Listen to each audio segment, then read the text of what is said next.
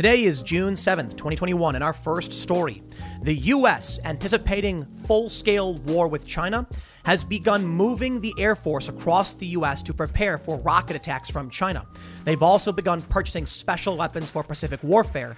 Now, this doesn't mean war will happen, but there are a lot of factors at play that suggest it just might, and maybe soon. In our next story, conservatives over at the Daily Wire raised over $100,000 for AOC's grandmother.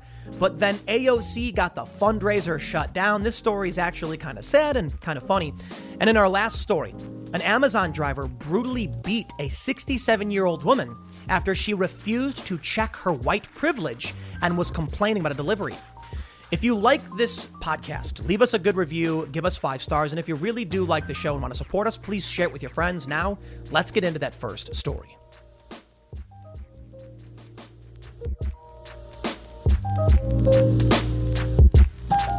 A new op-ed published in the Wall Street Journal asserts that COVID-19 was engineered and could not have emerged in nature.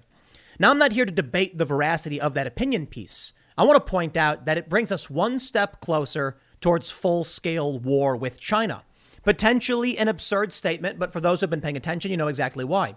Recently, Chinese state media said they need to expand their nuclear arsenal and send a shiver down the spine of the American elites that they will be ready for nuclear war and confrontation. And this came after Joe Biden said we need an investigation into the origins of COVID-19, and many more prominent personalities, including Fauci himself, have entertained the possibility that COVID-19 came from the Wuhan lab. Now, again, I'm not here to talk about COVID. I'm here to point out that it is an escalation of the posturing between the U.S. and China. But of course, posturing is just that. None of this means there will be war with China, but the U.S. is certainly preparing for it. Now, they've been preparing for it for some time, and it seems like they're now taking it much more seriously. Last week, I reported, or I should say that I commented on the reporting of military.com, that the Pentagon has begun buying up bombs for Pacific warfare. No longer Middle Eastern warfare, which would be targeting ISIS. Now, this could just be that Donald Trump decimated ISIS and China's the next logical threat. So let's ramp up our, positioning there. But we're now learning from Forbes. Anticipating war with China, the U.S. Air Force is fanning out across the Pacific.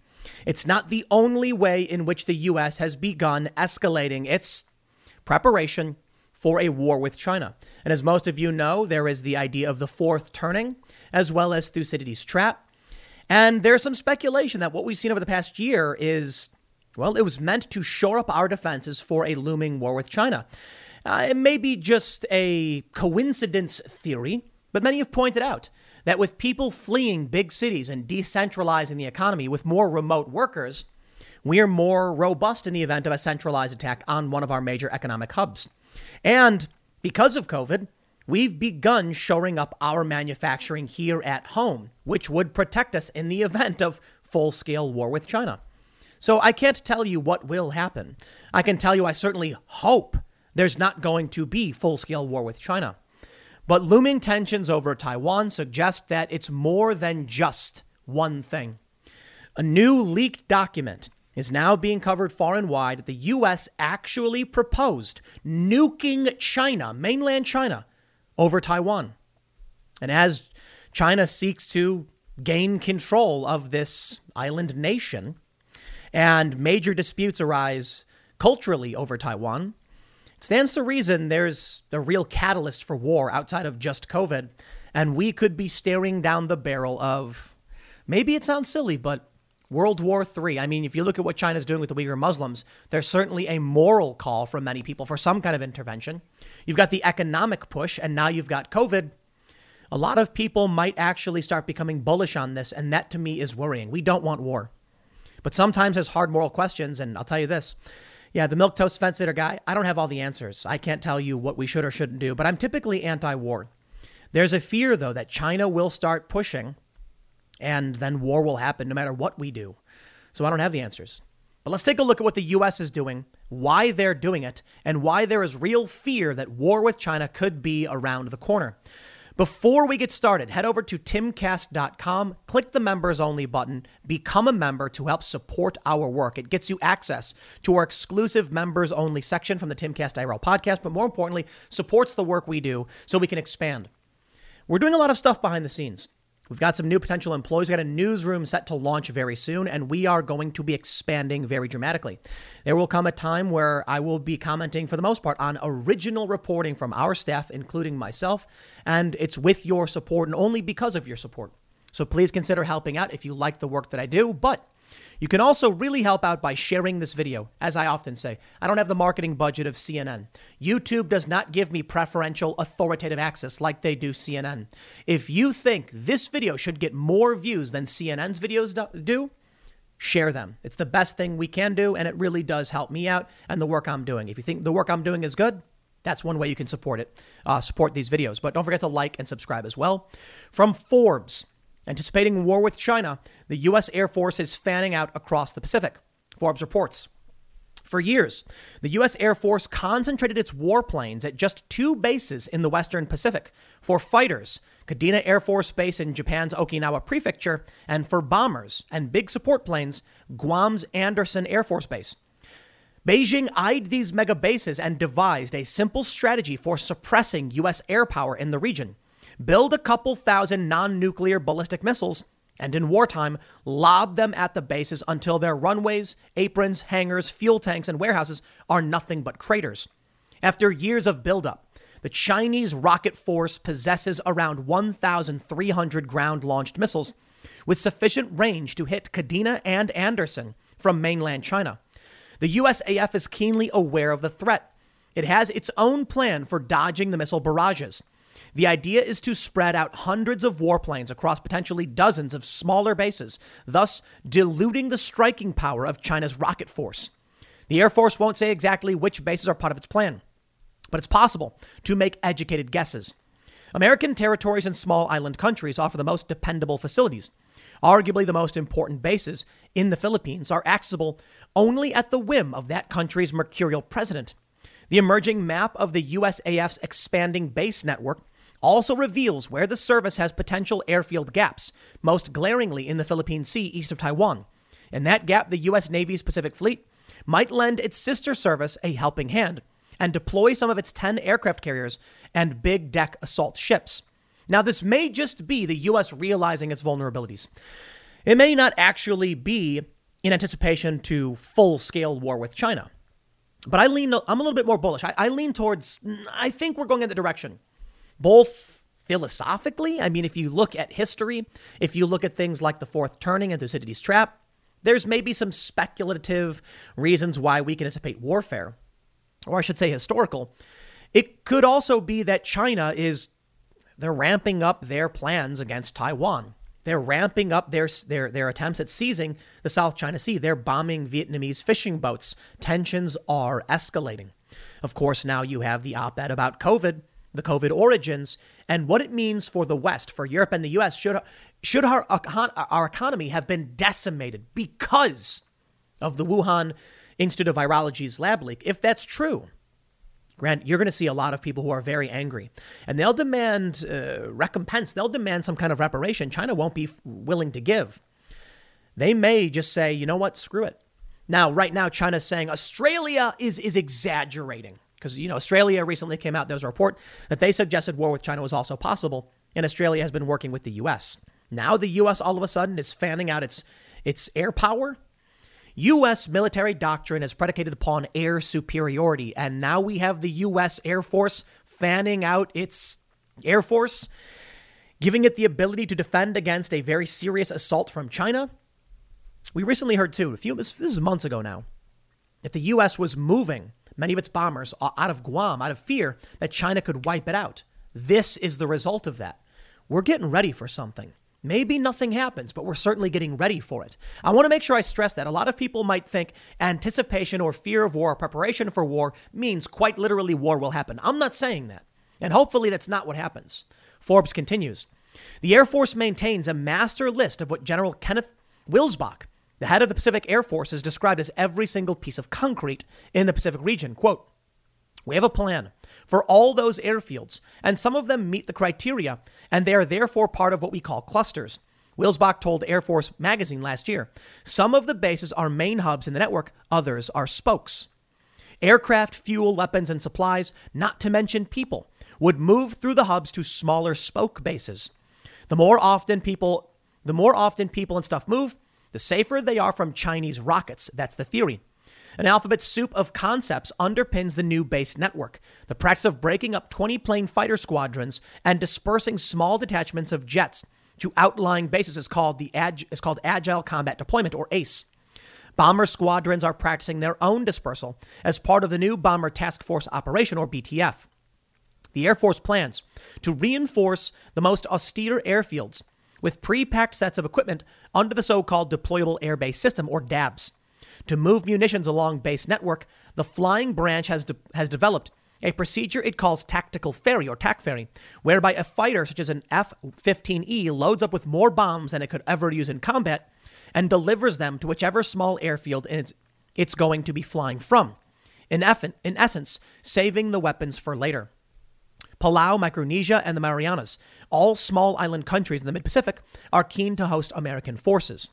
So I'm less concerned about the nitty-gritty of the tactics here, but I do want to point out it's not just the fanning out of the Pacific Fleet for the Air Force. Pentagon eyes new bombs for war with China, not ISIS. Now, I reported on this last week after China threatened nuclear war over COVID origins. I just want to briefly mention it for those who may not have seen that story. Have you seen the price of gold lately? It's hitting all-time highs. And when it comes to investing in gold, check out Noble Gold Investments. They have a track record of excellence that's second to none. Just look at their thousands of five-star reviews on Trustpilot, Google, and the Better Business Bureau. Customers rave about their knowledgeable staff, smooth investment process, and life-changing results, which you can see for yourself online. That's the kind of reputation you can count on. But it's not just about the reviews. Noble Gold Investments truly care about their clients. They take the time to understand your unique needs and goals, and they give expert guidance every step of the way. That level of personalized service is rare in this industry. Look, when it comes to securing your financial future, you can't afford to take chances. Go with the gold company that has earned the trust of countless investors. Visit noblegoldinvestments.com/Tim Pool today and discover why Noble Gold Investments is the only choice for smart, secure gold investments. Or call them at 877-646-5347. Again, that's 877-646-5347. It is possible that the reason we're seeing this is simply because Trump wiped out ISIS. They go to mention that the Air Force wants to increase its procurement of the Joint Air-to-Surface Standoff Missile Extended Range, stealth cruise missiles, advanced weaponry. Many of these bombs are good for Pacific warfare, not Middle Eastern warfare. The speculation could be that we're diverting our attention away from the Middle East and getting ready for Pacific War. Considering the U.S. has been deploying more and more military assets to the Middle East, considering Joe Biden, who he is, pushing back our withdrawal from Afghanistan and escalating tensions in Syria, a lot of people might not buy the idea that we're pulling out we're not buying as many bombs for the Middle East because we've accomplished our mission. No, I certainly don't think that's the case. I think it's the case of finite resources and revenue. The U.S. can only support so much weaponry, can only buy so much. So although Joe Biden has been more hawkish towards the Middle East, the U.S. is now buying up bombs that would better suit them in Pacific War, in my opinion. The U.S. is gearing up for war in the Pacific, war with China, which may come soon and hopefully doesn't. I want to stress that. But what do you say? Do I say I see all these things happening and it could just be normal? A lot of people are of that opinion. This is normal. It's saber rattling. Nothing's going to happen. It's Cold War stuff. Yeah, but maybe. This new story about the U.S. wanting potentially nuking China over Taiwan, well, it didn't happen. And the proposal was 1958. That's good reason to believe none of this means much of anything. Considering, however, the philosophical, the historical, fourth turning, Thucydides' trap, yeah, you got me worried, man. You got me worried. Check this out. This one I find really the most interesting, General Charles Flynn, brother of former National Security Advisor, takes reins of U.S. Army Pacific. Why Charles Flynn, of all people? I have no idea. You mean General Michael Flynn's brother? Yeah. They say General Charles Flynn took command of U.S. Army Pacific on Friday, vowing to continue transforming the 90,000 soldier force into one that can meet the challenge of a rising China. Quote, today as China trends on an increasingly concerning path, presenting challenge to the free and open Pacific, the Army is charged to change once more, Flynn said during a live stream ceremony at Fort Shafter. Media were not allowed to attend the event. Flynn, the younger brother of Michael Flynn, who briefly served as National Security Advisor under Trump, took the reins from General Paul LaCamera, who will move on to command U.S. forces in Korea. This could be nothing. Could literally be a promotion, so they're moving some people around. Some people I know are getting really conspiratorial with it. I'm not interested in any of those conspiracies about Michael Flynn's brother now commanding the Pacific Fleet. This could just be, Paul LaCamera moving to Korea to use his experience specifically in an area where North Korea is a threat. Maybe makes sense. But if we're taking someone from the Pacific Fleet commanding U.S. forces in Korea, it could potentially be war with China is coming. It could just be nothing. It could. I mean, look, there was someone in command of this before Flynn. So they go on to say, Admiral John Aquilino, head of the U.S. Indo-Pacific Command, welcomed Flynn back to Hawaii during an address at the ceremony.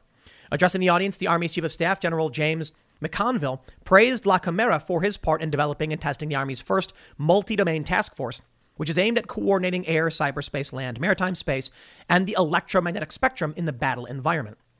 U.S. Army Pacific is also calibrating its force posture to be more agile through pre-positioning supplies in the theater to sustain the force. Maybe nothing, like I said. I'm really trying hard not to be like, war, it's coming, everybody go and hide. I think the signs are here, and I think there's a lot to talk about. Beyond just the breaking news about potential documents from the 50s, we've got actual movements happening. Now, on April 7th, the AP reported on April 7th, U.S. military cites rising risk of Chinese move against Taiwan. The U.S. is very much interested in not allowing that to happen and has been for quite some time. I bring you now to one of the most alarming stories we've gotten for a while, which comes from last month. Jacobin magazine, which most of you know, socialist magazine, said, the Pentagon seriously contemplated nuking China in 1958. Hey, we're serious. The United States ain't playing around. Newly leaked documents show that U.S. officials in 1958 cavalierly planned a nuclear strike on China over a handful of disputed islands. As Washington once more stokes tension with China, it's a reminder of the callous recklessness at the heart of U.S. foreign policy. Interesting time to release this information. Why was it done? They mention that this latest leak comes from Daniel Ellsberg. They say in the middle of this that Daniel Ellsberg, the whistleblower who leaked the Pentagon Papers 50 years ago in an effort to end the Vietnam War, has released dozens of pages from a 1966 study revealing just how close the world came to nuclear war while conflict over Taiwan was brewing in 1958. The pages show that the U.S. government's top brass made concerted plans to drop nuclear bombs on China should it try to take not just Taiwan, the headquarters of the anti-communist Chinese nationalists backed by Washington, but several of the offshore islands administered by it. Officials today would be asking themselves the same question that these folks were asking in 1958. Harvard historian Michael Szanyi told the New York Times, which broke the news of the disclosure last week. Ellsberg similarly told the Times they didn't believe the U.S. officials who engaged in such reckless talk then were more stupid or thoughtless than those in between or in the current cabinet. It's important to keep those points in mind while reading the documents themselves, which give a startling view into foreign policy decision-making at the highest levels of the U.S. government and the warped mindset that underlies it. Now, I've got some serious questions about the release of this. Ellsberg, considered to be a hero who helped end the Vietnam War, conveniently drops a document that the U.S. seriously considered nuking China in 1958, particularly over Taiwan. At a time when the U.S. already fears a rising risk from China who wants to take Taiwan, all of a sudden now a document drops where it's like, oh, China, by the way, we will nuke you if you do this. Coincidence? Convenient? Useful idiot? Or attempted deterrence? I honestly have no idea. But I think the message here is clear. The message is to China. What do you think China, the Chinese officials, the military, the Chinese Communist Party, what do you think they are thinking when they see this? First of all, they probably knew it already. But this is a public rattle of the saber. And it comes from Daniel Ellsberg. Okay, so maybe coincidence. But I have to imagine this sends a message. We know you want Taiwan. We know you are training to take Taiwan. Don't forget, we will blow you up with nukes on mainland China if you so much as try it. Really convenient timing for this really, really old document to drop right now of all times. I find it strange. I really, really do. I find it suspect. There's a viral meme going around where they say U.S. intelligence agencies say, weapons of mass destruction in the Middle East. They told us a lot of things to get us into war. Now we're hearing lab leak. We're hearing posturing, saber rattling. Now we're getting this. Man, I am just not a fan of it. You don't know who to trust. I can tell you there are very serious moral questions about entering war that I can't answer. I can only ask. Do we sit back as China engages in atrocities and expands its footprint, challenging the U.S. at every turn? Do we just sit back as the Uyghur Muslims are abused and put in these concentration camps? Yikes, man. Do we sit back if lab leak turns out to be true? Yikes. What do we do? Look, I don't like war. I don't like the war in the Middle East because we were lied to into getting into it. So how am I supposed to trust these agencies now when they start saying these things? I don't know if I believe that either. And again, the U.S. intelligence agencies haven't concluded lab leak is real. I'm saying I don't know what to tell you. My biggest fear is that media like this emerges and we get swept up in the we must act mentality. As most of you know, if you follow my videos on this issue, when I had Cassandra Fairbanks on Timcast IRL, she said tons of countries engage in atrocities. We don't intervene in all of them. That's true. We don't. It's a really good point. It is a really good point. Why China, though? Well, China's expanding its military operations in the South China Sea. China's building more nuclear bombs, or they're advocating for it. They're expanding into the Pacific. They're apparently in violation of some of these military conventions about expanding military presence in the Pacific. They're doing it anyway. They're sending spies to our colleges. The 1,000 Talents program. The U.S. has been arresting these professors who've been in on the take from China. Oh, they're acting against us. There's cyber warfare you can't even see. They hacked Google a few years back, Gmail, targeting some activists. Do we just say, war isn't worth it, so we will let you keep playing dirty? Therein lies the very serious challenge. At what point do we stop and say, if we do nothing, China takes the world? At what point do we say, we will not allow them to keep making these moves? The question then becomes, at what point does China say the same thing about us, especially with Joe Biden firing missiles into Syria? I know Trump did too. I know Obama did too. At what point do they say, why should we sit back while you guys pull this off? It's a really good argument for America first. We shouldn't be involved in this stuff. The fear then is power vacuum. What happens when we let China take the Pacific? What happens when they then take the Panama Canal, when they take more and more and more? Do you want to live under their boot? I suppose if there's anything the woke understand is that they say there is no truth but power. That's not correct, but power can crush truth. And that's the fear here. Who is it? Where's the truth? Is the U.S. correct? They weren't right about the Middle East. They got us involved in that quagmire. I don't know what to tell you, man, other than I'm worried about what the U.S. is preparing for. And I'm also worried about what China is doing and what they will do should no one stand in their way. Now, the people of Taiwan don't think it's going to be a full-scale invasion. The U.S. does. This is from NBC News. They say Taiwan fears quieter Chinese threat.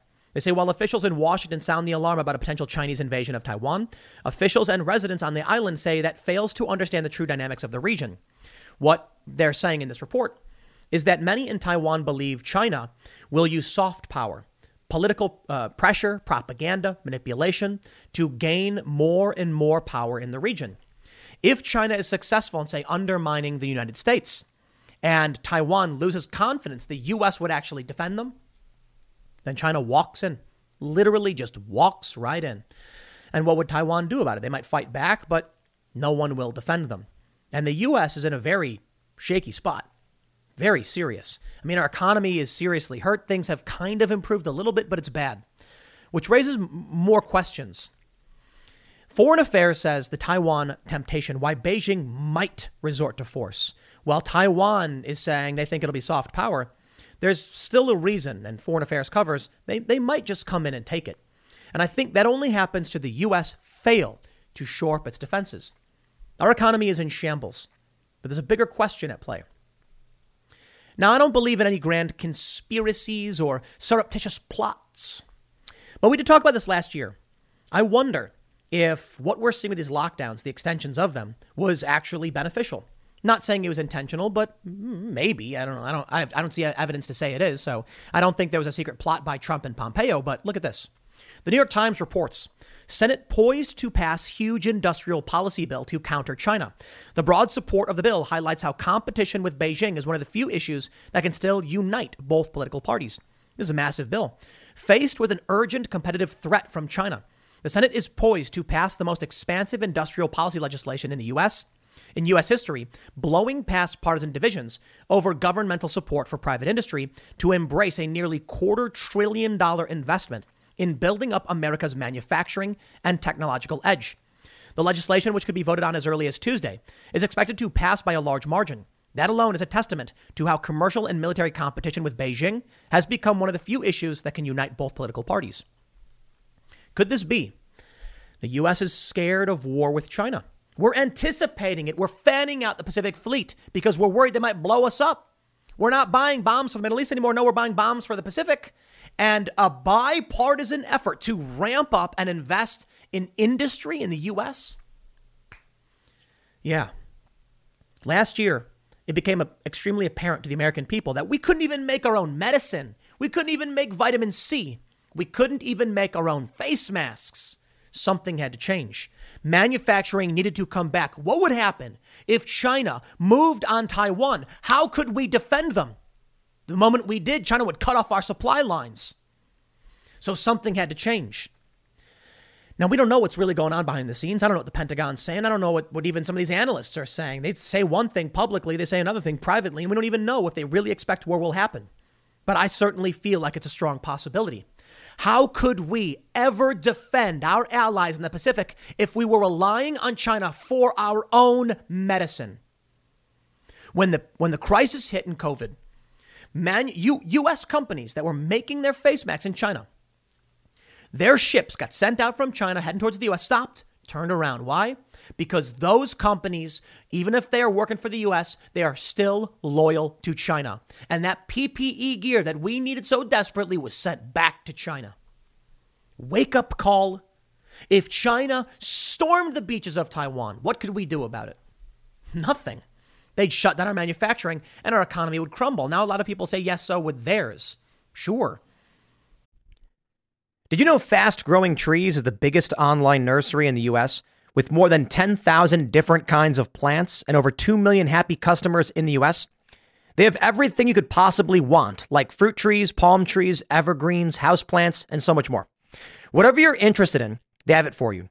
Find the perfect fit for your climate and space. Fast Growing Trees makes it easy to order online, and your plants are shipped directly to your door in 1 to 2 days. And along with their 30-day Alive and Thrive guarantee, they offer free plant consultation forever. This spring, they have the best deals online, up to half off on select plants and other deals. And listeners to our show get an additional 15% off their first purchase when using the code POOL at checkout.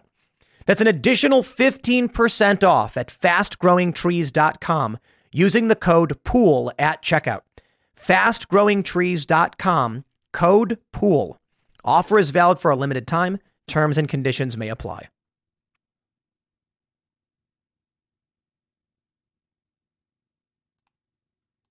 Sure. It's a game of chicken then, isn't it? That we're going to sit here and be like, who's willing to take the damage? Maybe China is. I mean, hey, they got all our factories anyway. It might hurt their economy, but at least they control the production. They'd be seriously hurt, though.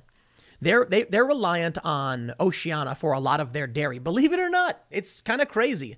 New Zealand, I believe, ships tons of dairy and meats and stuff into China. And I believe they get a lot of their coal from Australia.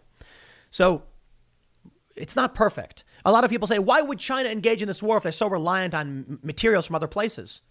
Because after the war, you reap the spoils. Duh.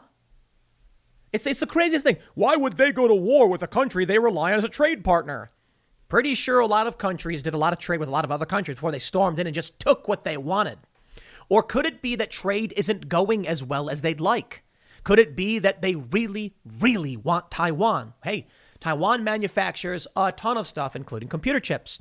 Hey, there's a big computer chip shortage right now. Could it be that China's like, we need this strategic production center, and we're willing to go to war over it? Why? Well, when you win the war, you win the spoils of the war. After World War II, the U.S. saw a major boom. So now there's a massive effort to shore up our manufacturing, our industry. From Reuters, they say U.S. manufacturing gains steam. Raw material, labor shortages are mounting. Another critical weak point. So maybe if there is a thirst for war, it won't happen all too soon. Not until the U.S. can secure raw materials and labor. The labor thing's really fascinating, though. It really is. People aren't working. Why? Let's talk about the COVID thing. People from big cities moved out of big cities. People from New York, 500,000, moved away, started working remotely, helped decentralize our economy. What if there was a nuclear strike on a major city? Our economy would be seriously injured, seriously crippled. Okay. After the lockdowns, tons of people spread out to all different areas, and many of them still work in the same places, just remotely. That's good. We've sort of decentralized our economy to a bit, so it's safe from a single point of failure. What about raw materials and resources and jobs? Well, guess what? People aren't working at McDonald's anymore. People aren't working at these fast food restaurants. Granted, they're not working at steel mills or farms, but this is a dramatic refocus of what we need. All of a sudden, there's a ton of people who aren't working. They're getting paid not to work, basically, as fast food restaurants desperately beg for labor. What happens when Joe Biden has all of these people who desperately need work? Then he launches his Green New Deal-like plan. Trillions of dollars towards infrastructure. Well, a lot of people don't want to work at McDonald's for $15 an hour, $16. What happens when Biden comes out and says we need to build bridges, roads, and infrastructure for $25 an hour? What happens then when he decides we're cutting off your unemployment? Joe Biden, with this unemployment package, inadvertently or whatever, has a lot of people not working. It's his plan, right? He announces an infrastructure deal. We're gonna pay good. We're gonna pay well. That unemployment's gone. All of a sudden, all of these people sitting by the sidelines, waiting in the dugout for their chance to play, are told, now you got to work. Oh, by the way, tons of construction and infrastructure jobs, tons of manufacturing jobs. Speculation. I have no idea if that's going to happen. But it makes me wonder. You know, behind the scenes, it's not a conspiracy. It's stupid conspiracy theory. We know the government has plans. We know they plan for war. They strategize. If you think they don't, I mean, you're nuts. That's not a conspiracy theory. It's just me wondering, what is the U.S. doing? What are they getting ready for? What are they scared of? Well, these moves in the Pacific mean they've probably been well prepared for war for some time, and now they're making the public moves. If the U.S. thought war with China was going to happen, do you think they would announce their movements first? No. They would secure resources, the economy, planning, infrastructure. Then they would start buying up bombs and moving out the fleet. They don't want to send signals or getting ready for war when we have no infrastructure to support it. Nah, the moves come second. I wonder if this war prep has been happening for some time. I wonder if this is the last. China's imports grow at fastest pace in decades as material prices surge. Interesting. This story from today.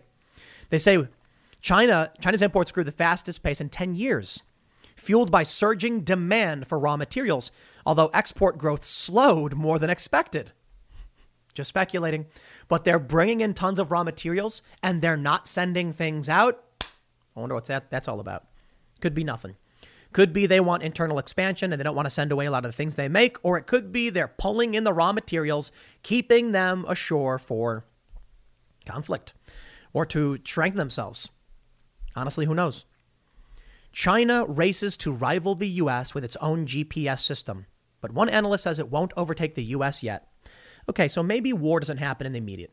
Maybe it won't be this year or next year or the year after. Maybe it won't be for 5 or 6 years. Maybe it won't happen at all. China wants its own GPS system. That's right. GPS, as we know it, is U.S. military tech. China really wants to rival us. GPS gives them massive power. They want to rival ours. I feel like war is inevitable, and it scares me. I hope I'm wrong. But so far, the U.S. is prepping for it. China's threatening it. And it seems like the signs are being written on the wall. The fourth turning, Thucydides' trap. Hopefully I'm wrong. I'll leave it there. Next segment's coming up at 8 p.m. tonight at youtube.com/TimcastIRL. Thanks for hanging out, and we will see you all then. There's a lot of context in this story, so let me start off with a very cut and dry version of what happened. AOC tweets about her abuela's home in Puerto Rico, her grandmother, being very bad because of the hurricane.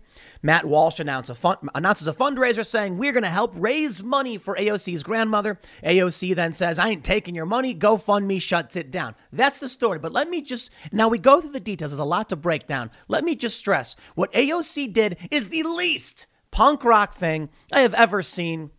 I was really disappointed by this story. Okay, but let's start from the beginning, and I am going to walk you through why, strangely, the Christian conservative guy is substantially more punk rock counterculture than AOC is in this matter. And let me just point out, obviously, AOC is totally pro-establishment. She's been criticized by the left for being pro-establishment. She's really moved into her lane where she's just like, whatever you say, Nancy Pelosi. So, yeah, very pro-establishment.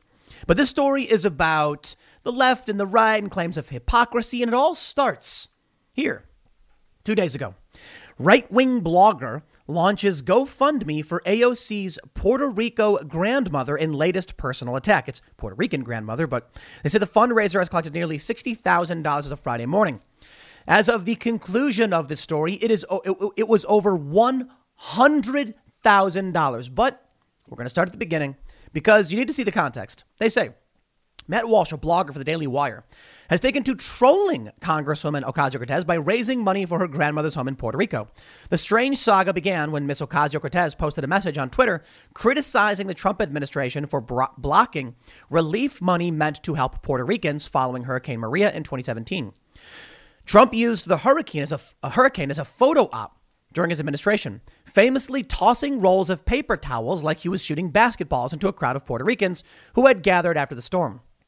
To illustrate the ongoing struggles Puerto Ricans face, she shared an image of her grandmother's home in Puerto Rico, where she said she had recently visited. The photos show drooping ceiling slats and buckets lying on the floor tile, presumably meant to catch water from the dripping ceiling. Ms. Ocasio-Cortez said that many Puerto Ricans were dealing with similar or worse situations, and noted that it was not only the Trump administration that dropped the ball, but also local policies and authorities in Puerto Rico. She called for changes to policies and audits of relief spending and for more recovery funding to be sent to people in need. She also noted that her grandmother was fine and had somewhere else she could stay while repairs were underway at her home. Quote, and for the record, my abuela is doing okay. It's not about us, but about what's happening to Puerto Ricans across the island. She had a place to go and to be cared for. What about the thousands of people who don't? So here's the tweet AOC puts out, which triggers this very brilliant move from the Daily Wire's Matt Walsh. She says, just over a week ago, my abuela fell ill. I went to Puerto Rico to see her, my first time in a year because of COVID. This is her home. Hurricane Maria relief hasn't arrived. Trump blocked relief for Puerto Rico. People are being forced to flee ancestral homes, and developers are taking them. Mr. Walsh, seeing an opportunity to attack Ms. Ocasio-Cortez, a perennial target for conservatives, said it was shameful that you live in luxury while allowing your grandmother to suffer in these squalid conditions. Attack. I love this line. Matt Walsh, talk about brilliant posturing. And I think AOC had an opportunity here. I think she had a counter move, which could have turned this into a positive for everyone. Instead, she sullied this. I get it.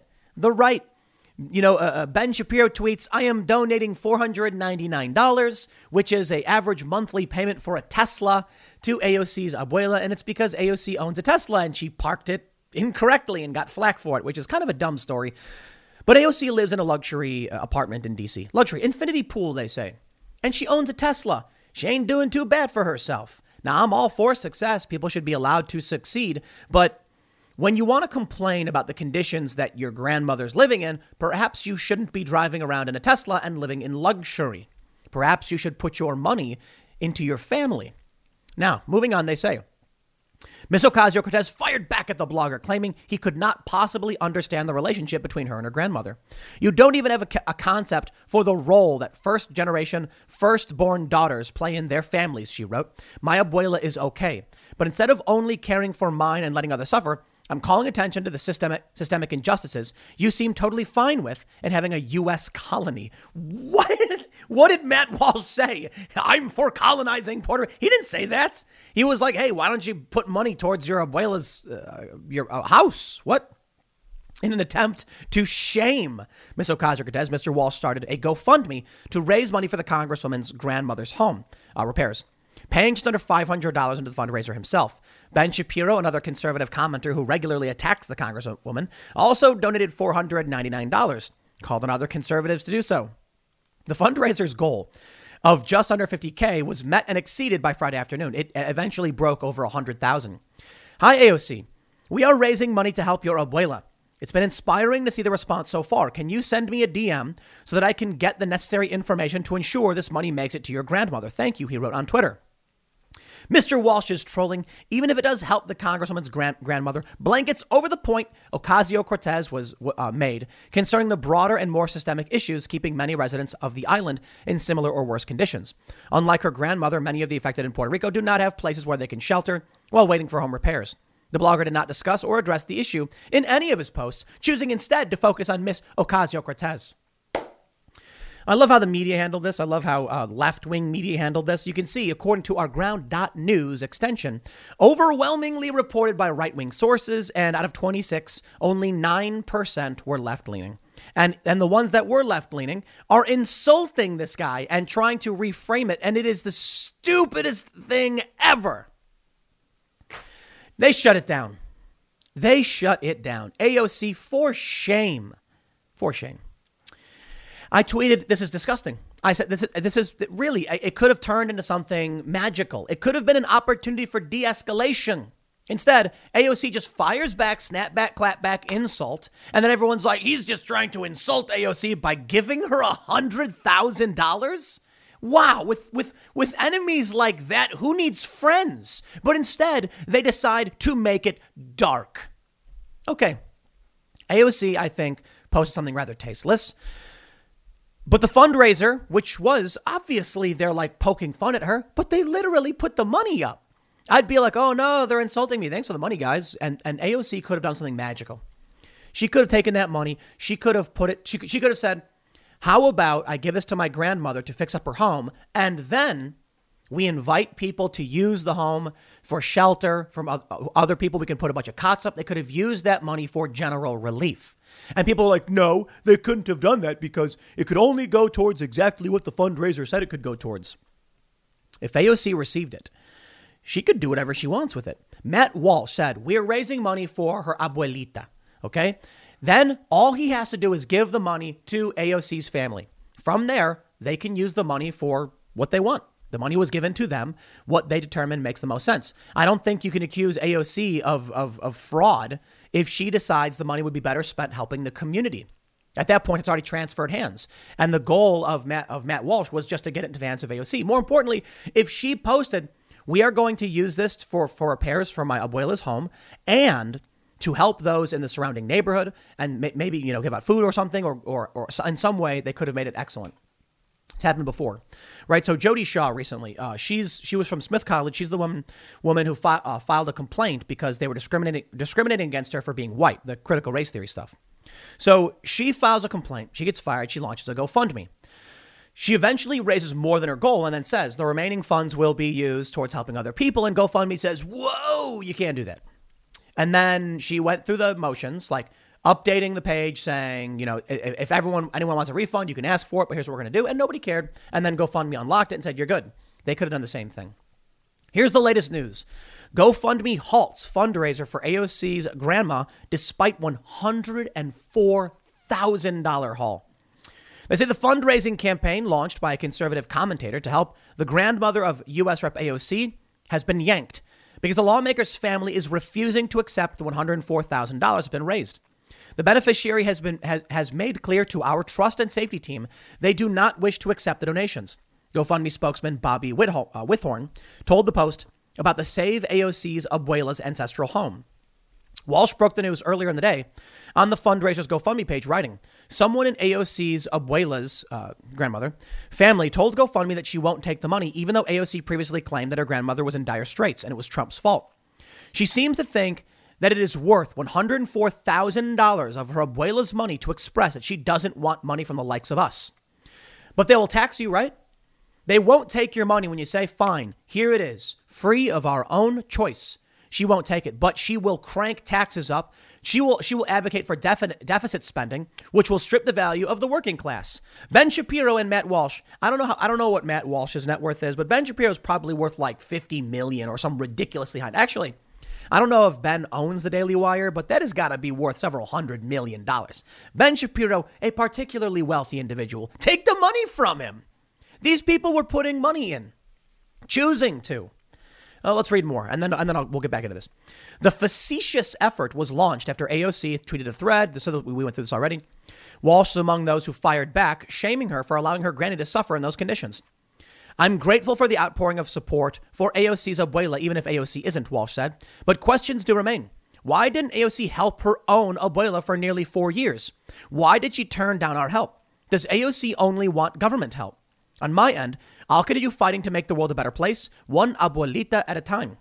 Ocasio-Cortez has made much of her Bronx childhood and immigration roots, but has mostly sought to keep her relatives themselves out of the limelight. She posted a family photograph in 2018 that included a woman identified as her grandmother, Clotilde, who in 2019 was reportedly living in the Congresswoman's with the Congresswoman's mother, Blanca, in Florida. But her other grandma has not been publicly named, and it's unclear whose damaged home was featured in the photos that she shared on Twitter last week. AOC reacted with disgust when asked about the flap Saturday. You'll have to ask someone else about that, she snapped. Her communications director did not respond to requests for comment. GoFundMe will issue refunds to all donors, Withorn said. It's gross. It's sad. It's gross. It's sad. Here's what I'd do. If I posted a photo and said, hey, everybody, look, a hurricane damaged my grandmother's home. And then some guy, Matt Walsh, comes out and he's like, let's all raise money for Tim's grandma. I would first be like, that's actually one of the greatest trolls I've ever seen. Brilliant. If you end up getting money to help my family, I would be eternally grateful for this. I will point out, if I were AOC, I'd say, listen, my abuela's home is in trouble, but we are helping with repairs. Repairs are currently underway. We don't necessarily need any of this money. I just wanted to point out that homes were damaged by this. And for someone like my grandmother, she doesn't have a young congresswoman on $174,000 a year who's living in luxury who can front, some of these bills and help pay for the damages. That being said, if it were me, I'd say I will accept these funds on the condition they can be used for everyone. And I will use some for my grandmother's repairs, and I will make sure others around us get access to goods that will help them in need, and maybe contribute some of this to a homeless fund, because that might be better used. What do you think all of the conservatives who donated would say if that was the condition AOC put forward? They would come out and be like, done. And then AOC could have had a moment where she met with Matt. This is what I would have done. Let's say I tweeted about my grandmother, or a family member living in squalor. And then AOC is like, Tim Pool is this famous YouTuber and he can't afford to fix. I'm going to put up a GoFundMe and we're all going to pay for it. I'd be like, I don't need the money. I would prefer to use the money for something more important. But I would like to meet with AOC, thank her, shake her hand, give her a hug and say, it may have seemed like a silly and facetious effort, but if we can turn political fighting into fundraising for those in need, it is a fight I am willing to start, a fight over how much we can help those in need. I've talked about this. There was a video by Casey Neistat. You may have seen this one. It's about Walter Mitty. So Casey Neistat, famous vlogger dude, right? He gets propositioned. We'll give you $25,000 to make a commercial for that movie, The Life of Walter Mitty. And Casey got a really good idea. How about I just use all of that money on relief efforts for a hurricane that hit, a typhoon that hit the Philippines? And they were like, okay. So instead of doing a commercial for the life of Walter Mitty, he did. I think it was called Walter Mitty. He takes the money, flies to the Philippines, and gives out care packages to people who are in need and says, this is marketing money better spent. And I said, you are correct. Imagine if, instead of trying to out-woke each other, imagine if instead of spending $60 million on some dumb woke virtue signal campaign, Coca-Cola was like, recession and inflation are here. Gas, housing, and everyday goods are up, way up. And you want to be ready for any situation. So what would you do if there's no food on the shelf? ARC Heirloom Seeds are here to help. Did you know 99% of seeds sold today can't reproduce? With Heirloom Seeds, you only have to plant once. Then you can grow year after year, giving you and your family stability and security because things are getting crazy out there. Our all-in-one seed kit provides everything you need to grow your own food. This premium seed kit has over 65 varieties, 50,000 seeds in stores for 15 years. You'll also get our exclusive seed guide to make growing a no-brainer. ARC Seed Kits is a family-owned and operated business and the most trusted name in the nation for over 15 years. Our mandate is to get heirloom seeds into every home in America. Go to arcseedkits.com today and get free shipping by entering promo code podcast. That's ARKseedkits.com, promo code podcast. Get your seeds, get prepared, get growing. arcseedkits.com.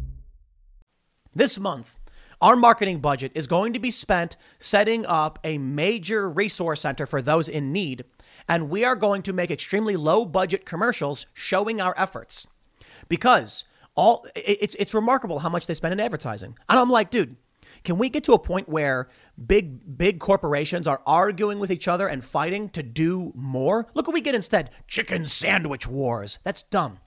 Imagine if KFC was like, we already got a chicken sandwich, but I'll tell you what we're going to do. Instead of spending, 10 million, 20 million on this, we are going to do a marketing campaign where we help community centers and help fund, after school programs and help reduce violent crime through de-escalation. That would be amazing, wouldn't it? What if AOC said, I will gladly accept this money and I hereby challenge you know what?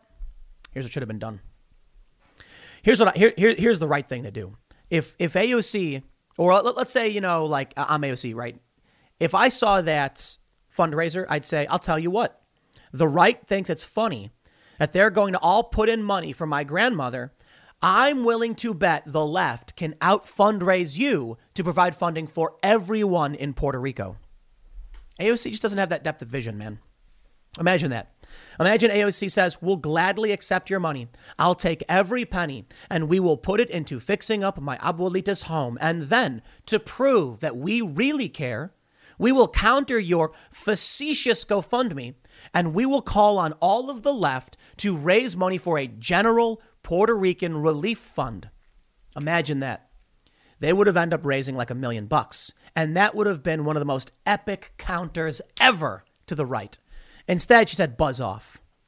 That's what I tweeted. I was like, can we do something with that money? It's $100,000, right? People were giving it away. They wanted it to go somewhere. Can we just give that to the people of Puerto Rico? I mean, there are people who have been suffering since this hurricane 4 years ago.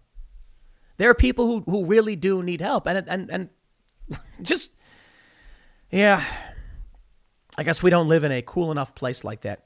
Maybe that's what should happen now. Maybe Matt Walsh could still do this. Maybe Matt could start a new GoFundMe and say, AOC's family said they didn't want to accept our charity. So let's start a new GoFundMe for the people of Puerto Rico and show that charity works. It's a big argument from the conservatives that charity works and you don't need to tax people. Put your money where your mouth is, guys. I'm a fan of charity. I still think taxes can work. I say can because I don't know if the U.S. is doing it properly. And I don't like the idea of tax money going to garbage programs. And there's a lot of waste and a lot of bloat. I think if we had some hardcore reforms, maybe we could make something work. But I do think charity works and it works very well. Okay, this is an opportunity right now. So here's what I want to say. Matt, Daily Wire guys, I want you guys to relaunch a GoFundMe as a general fund for relief in Puerto Rico. This is a win-win for you guys. You ride off of the big announcement, the big news you're already getting.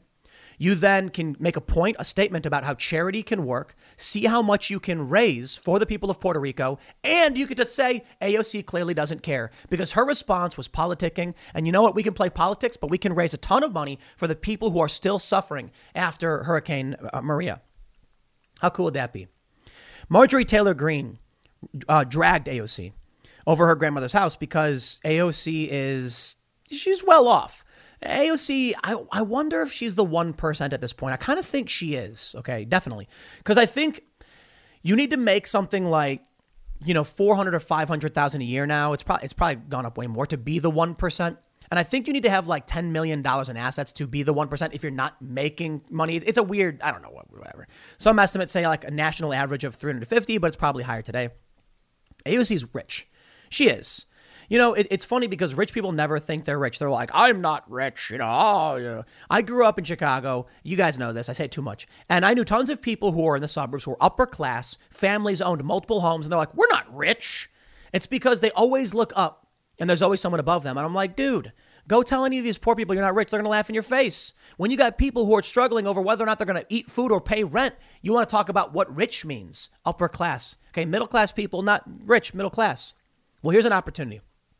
Conservatives should relaunch a GoFundMe and say, let's prove that charity can work and it can work better than taxes. You want to complain about Donald Trump not getting the funding to Puerto Rico? Sounds like a government problem. Maybe we can prove we can get a large fund to the people of Puerto Rico to help them right now because many homes have been damaged, like AOC said. We can also prove that we will do more for the people of Puerto Rico than AOC was willing to do because she rejected the money. And what has she done so far? She may have tweeted about it, but I don't see her launching a GoFundMe for anybody.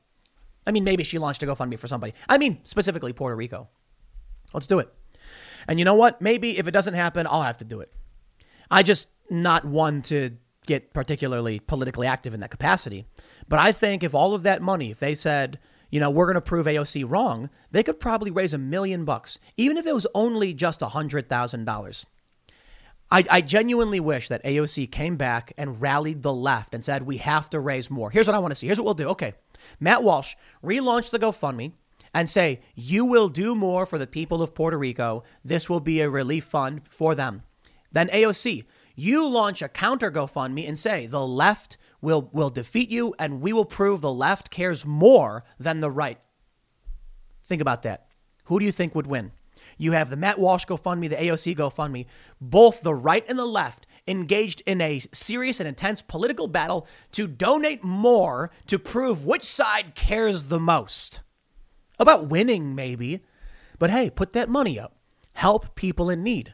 That would be one of the coolest things ever.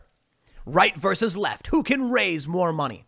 All right, maybe if the Daily Wire guys don't want to do it, I can reach out to some leftists and say, hey, do you want to start a contest of who can raise the most money for the people of Puerto Rico who are suffering? And in the end, we can smile, shake hands. There could be some lefty socialist guy who hates my guts and someone I don't agree with. I don't really hate these people, but maybe they hate my guts. And I'll shake their hand and be like, at the end of the day, all that matters is we had fun. The political conflict was turned into something beautiful. And now people are going to be better off for it. I wish that's the kind of world we lived in. We'll see how it plays out. I'll leave it there. Next segment's coming up at 1 p.m. on this channel. Thanks for hanging out, and I will see you all then. What do you think happens when academic institutions start demonizing a group of people based on race? You then start getting prominent personalities, celebrities, demonizing people based on race, which leads to marketing campaigns which play into these politics, and ultimately politicians demonizing people based on race. Why?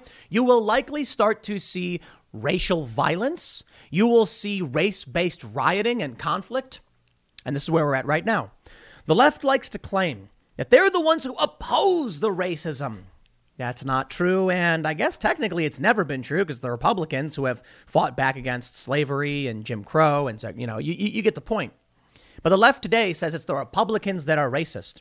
Meanwhile, the left overwhelmingly pushes critical race theory, intersectionality, and leftist identitarianism, which is escalating to a point of literal riots over racial reasons, and now people being beaten simply for being white.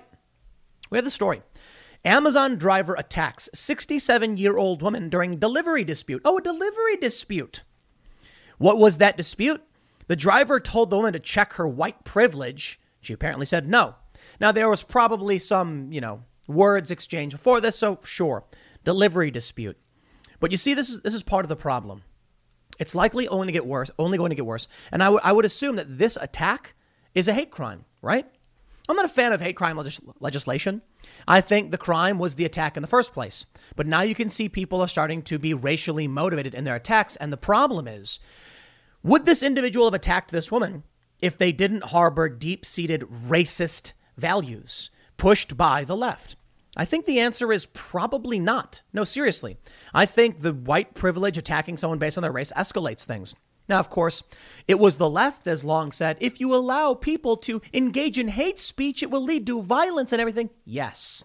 I mean, yeah, if people go around advocating for violence and being hateful, it very well could, which is why I'm not a big fan of hate crime laws, because the crime is the violence, and we don't want institutionalized violence. But you can't simply tell someone they're not allowed to have an opinion or express that opinion because you're concerned about potential ramifications. Now, my problem with this is they are institutionalizing racism. So by all means, I can say people should have a right to free speech, but that doesn't mean the government should be pushing things that are ideological and will eventually make things a whole lot worse. Admittedly, there is a very serious conundrum here. We know that if a society starts engaging in the normalization of racist behaviors, it probably will lead to violence against people based on race, which is why it must be a crime and it must be enforced that if you commit these crimes, you get shut down. And it's why everyone must have the value that if you're breaking the law, you will be arrested and you're allowed to engage in certain opinions, but that doesn't mean we should tolerate that in certain institutions. It should be like bigotry in general. Should not be allowed to be institutionalized. However, people should be allowed to have lectures. And I'll give you an example. There, first and foremost, I will add, and then we'll read the story. It's always a fine line, right? There's a gradient into what people are willing to accept. The left like to say, aha, we got you because now you're admitting our point. It's like, no, I've always acknowledged hate speech is abhorrent, but it should be the crime and the violence. Take a look at what happens in these universities, which goes well beyond anything the right has tried defending. Psychiatrist describes fantasies of murdering white people in Yale lecture. Yale invited a person to come in who described their fantasies of killing people based on race. Yet Ann Coulter doesn't do that when they violently attack her. Ben Shapiro does not do that.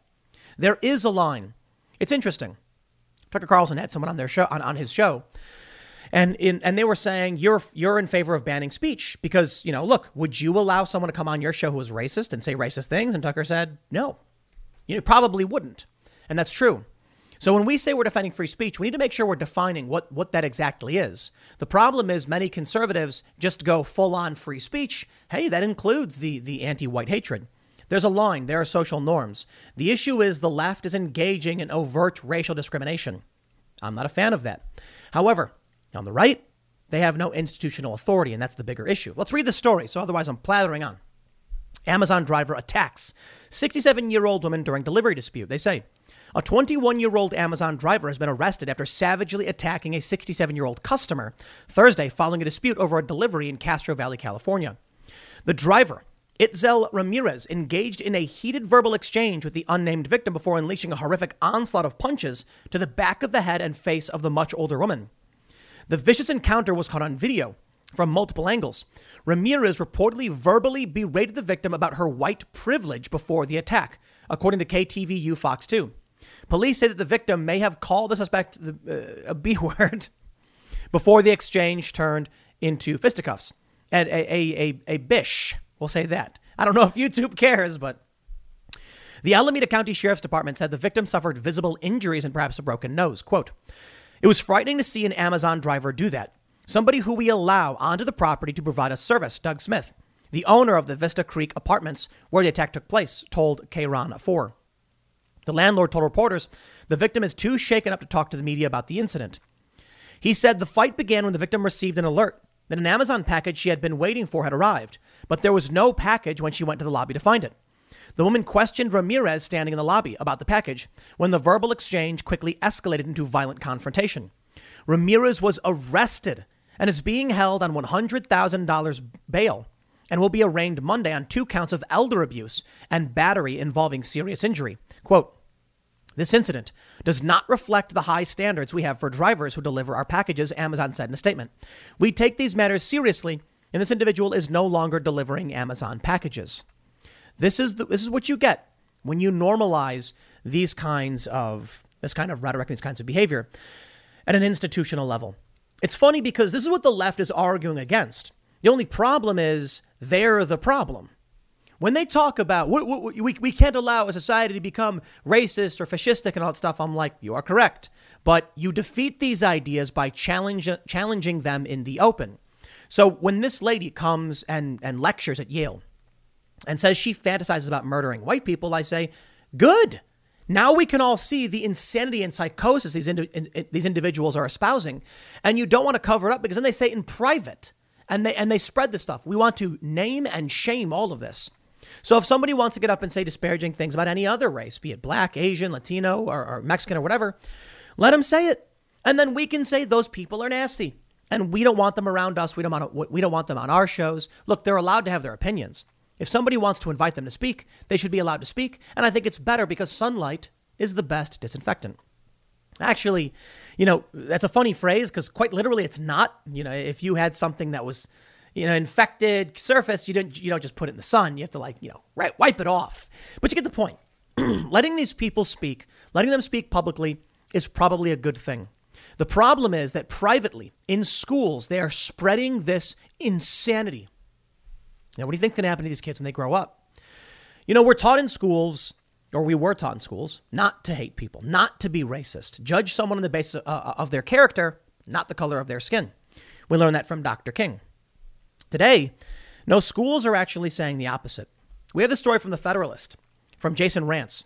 Washington state mandates critical race theory in all public schools. While critical race theory training is pitched as a way to ensure equity in the classroom, in truth, it's far more sinister. Rance says, as several states move to ban toxic critical race theory from indoctrinating students, the state of Washington is leaning in. The race-obsessed framework isn't relegated to schools in Seattle, where you'd expect a victim-centered ideology like critical race theory to flourish. Thanks to the state's Democrat-controlled legislature, a trio of bills just signed into law mandates critical race theory training for all public school teachers. Another even requires training for medical students, teaching them it's essential to be a social justice activist as it is to treat patients. While the critical race theory mandates go into effect in the 2022-23 school year, many districts are already jumping on board. The Issaquah School District vows it will fight racism by identifying and removing bias and systemic and institutional barriers that create marginalization, while Bellingham Public Schools pushes training to guarantee inclusive education for students.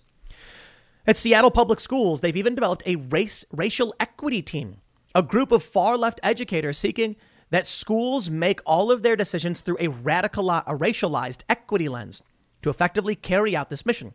They say staff needed training. Highline Public Schools, a majority minority district south of Seattle, has mandated similar training for years, even holding an annual race symposium where staff express their displeasure with being privileged and white.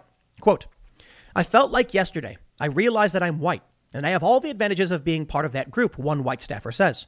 Privileges that I don't really think I fully understood until yesterday.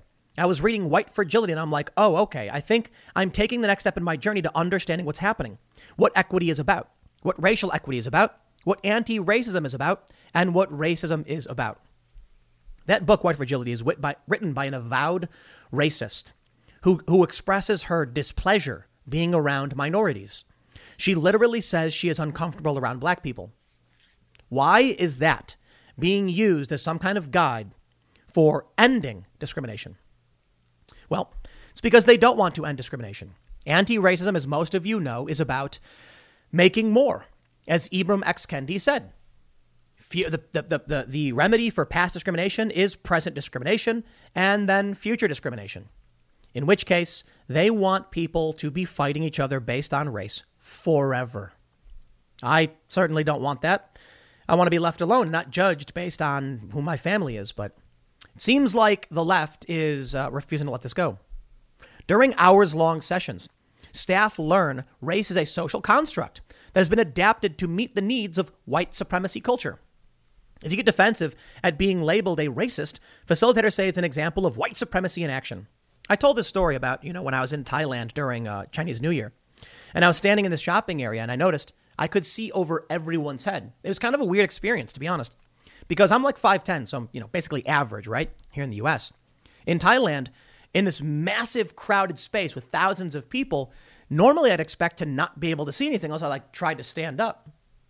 No, there in Thailand, I was able to just see clear over everyone's head. It was kind of crazy. Why? Well, it's because there are differences in different regions and different people.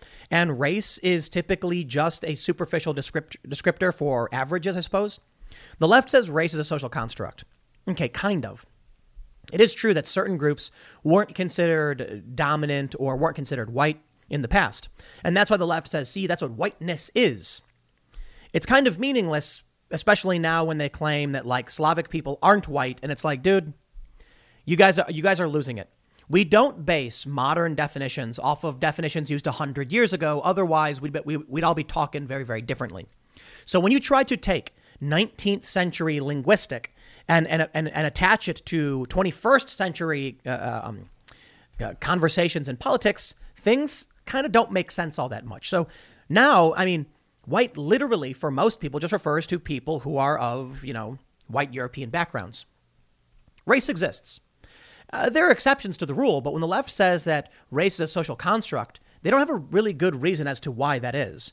People in Southeast Asia are considered to be of Southeast Asian descent, and people who are Vietnamese are very different on average from people who are, say, Japanese. I guess the left can't really tell the difference, so they just say everyone is the same and race is a social construct. And then when it comes to medical practices, we take race and gender into account. Race and sex into account. Because different medications tend to have different reactions towards different people. Different people of different racial backgrounds might have different ailments. They're trying to deconstruct everything in a way that makes literally no sense. But anyway, I digress. The point was, it ultimately results in physical violence like we saw with the story. Take a look at this story.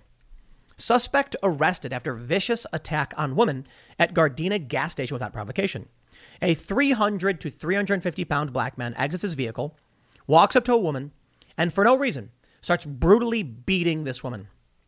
Story went fairly viral. The point I made on Twitter, facetiously, I said, this man is just a victim of white supremacy. Why? It's something that's actually been said by many of these leftists, that when, someone who is black commits a crime, they make this racist statement that clearly the only reason that they would do something like that is because they were victims. No, it's because there's bad people of all different races.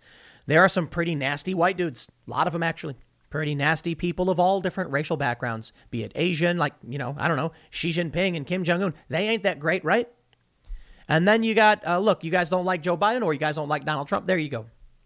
And then you've got Farrakhan. You've got people who are black. You've got people who are Latino. There's good and bad people. And some people think some ideas are better or worse. But we have seen crimes committed. And we have seen many of the woke say it's only because they're victims of white supremacy that they do things like this. And I'm like, no, sometimes people are bad people. That's why they do it. Well, now they teach this stuff to kids. They say the staffers learn black people cannot be racist because they don't have power, that whites benefit from white privilege even if they experience high poverty, and that virtually every American institution is founded in white supremacy. It's not. There are many institutions that are founded in white supremacy. That's true. So let me explain the name of the game. When I was a little kid, I remember coming home from school. My mom asks me, what did we learn? And I said, in 1492, Columbus sailed the ocean blue. He discovered America. My mom said, no, he landed in the Bahamas. America's named for Amerigo Vespucci, and there were already people there. So didn't they discover the Americas? And I was like, oh, yeah, there were already people there, quite simply. Then we had, on top of that, it's like, well, and also Leif Erikson came to North America well before everybody else. Okay, fine. Well before every other European settler. So you realize that and you're kind of like, hey, wait a minute. And I'm like, why are they telling me that Christopher Columbus discovered this place? Well, from a European colonial perspective, that makes sense. You see, that's true and obvious. Then they say everything you know and love is racist because of that. It's like, no, actually, smart people figured out a long time ago that there are other historical perspectives. And it's probably very important that we ask Native Americans about their history. to the best to the extent that it's written down and passed along, so that we can understand how people came to be in North America. Here's what the left does: they take one tiny thing. This is the con game. You take one tiny morsel and use that as to punch a hole that you can use to rip open the veil. They claim they're awakening people. It's a manipulation technique. You tell someone something that seems true and obvious, and then you tack on the things they can't confirm, or the things that will radicalize them and make them racists and violent and, just generally tear things down. It's the starting point. Find a morsel of truth. It's what the Chinese, I believe it was the Vietnamese or the Chinese. I think it was the Chinese, what they would do when they had POWs back in, what was this? Was it the Vietnamese? I can't remember. I think it was China in the conflict with Vietnam and all that. They would take American soldiers and ask them to say something simple like, America is not perfect. Now, come on. Some people think America is perfect, but most people, even the people who love it, will recognize it has faults. We're not absolutists. They would say, if you want to eat, you must admit your country is not perfect. And they would say, well, of course, that's no big deal. We know America's not perfect. And they would say it. Then the next time they would say, now we want you to say something that okay, so now that you've said that, if you want to eat again, tell us why it's not perfect. What is America? What is one of their faults? And then someone would be like, oh, we had slavery, right? That wasn't bad. That wasn't that great. Hey guys, it is Ryan. I'm not sure if you know this about me, but I'm a bit of a fun fanatic when I can. I like to work, but I like fun too. It's a thing. And now the truth is out there. I can tell you about my favorite place to have fun. Chumba Casino. They have hundreds of social casino style games to choose from with new games released each week. You can play for free anytime, anywhere. And each day brings a new chance to collect daily bonuses. So join me in the fun. Sign up now at ChumbaCasino.com. No purchase necessary. VGW. Void where prohibited by law. See terms and conditions. 18+. Over time, they would one step at a time get someone to say more and more bad things, these POWs, until eventually the person was saying outright, just like abhorrent things about the country, about the U.S. And they were like, what's the big deal, right? I already said the other thing. I'm only saying a little bit more. That's how they get you. They come to you with a simple truth. America had in its infancy. I mean, if you look at the Declaration of Independence, they literally talk about Native Americans and call them a disparaging term. So yes, there very much was racism in this country. I mean, come on, slavery literally existed until the Civil War ended it. But that's kind of the point. They get you to start by thinking about slavery and say, see, this country was founded on bad things. And then you counter with, yeah, and then a bunch of people fought and died to end it and won, right? So the country may have been founded on bad things, but isn't that a hard course correction? Don't you get to take credit for when good things happen? Now they're saying we must end racism in this country. It's resulting in chaos, violence, extremism. And my response is, if we had the civil rights movement, we made those changes. If we had the Civil War, we made those changes. You want more and more and more. The point is, no matter what happens, they keep saying it's never been fixed. They say that, these institutions were made while slavery existed. Therefore, the institution is bad. And it's like, no, we got rid of slavery. The institutions actually helped make that possible. And the people who fought and died made it possible. And say, yeah, well, then there was racism and there was Jim Crow. And it's like, and then we fought again and won every step of the way. This is the racist revenge. They're trying to bring back all of the ultra racist stuff. They're starting with segregation and it's working. And they're getting lefties, liberals on board through this manipulation technique. It manifests in really dark ways. And it may result in something worse than a psychiatrist just fantasizing about murdering people. Eventually, it turns into actual physical violence, which we've seen. Eventually, it turns into race conflict and race war. And that's what I fear. This person comes out and says this, and other people just pile on and keep agreeing. So I'll mention this like I've mentioned it before. You see the photo of people in Nazi Germany doing the salute, and many people ask, how could it have gotten to that point? Today, a Yale lecturer was talking about their fantasies of just murdering random white people. An Amazon driver, an Amazon delivery person, brutally beats an elderly woman ranting about white privilege. Now people are marching through the street by the thousands, performing the red salute, which was at the start of the 19th century when the communists and the fascists were fighting. Each had a salute. The communists had the red salute and the fascists had the Roman salute, or I should say the Nazis, and they fought. And the communists lost. but not in Russia, where they won and it spread to China. These extremist authoritarians are still pushing. And now in the U.S., people are marching around performing the red salute. And it's the classical liberals, those who believe in America, the libertarians, who are pushing back. So how did we get to this point? One step at a time, through one lie after another. And then people who just want to fit in will march around doing the red salute. People will look back, assuming we're victorious in stopping these extremists, and they'll see the photo of all of these people marching in the street performing the red salute, and they'll say, how did America get to that point? Think about that. I'll leave it there. Next segment's coming up at 4 p.m. at youtube.com/Timcast. Thanks for hanging out, and I will see you all then.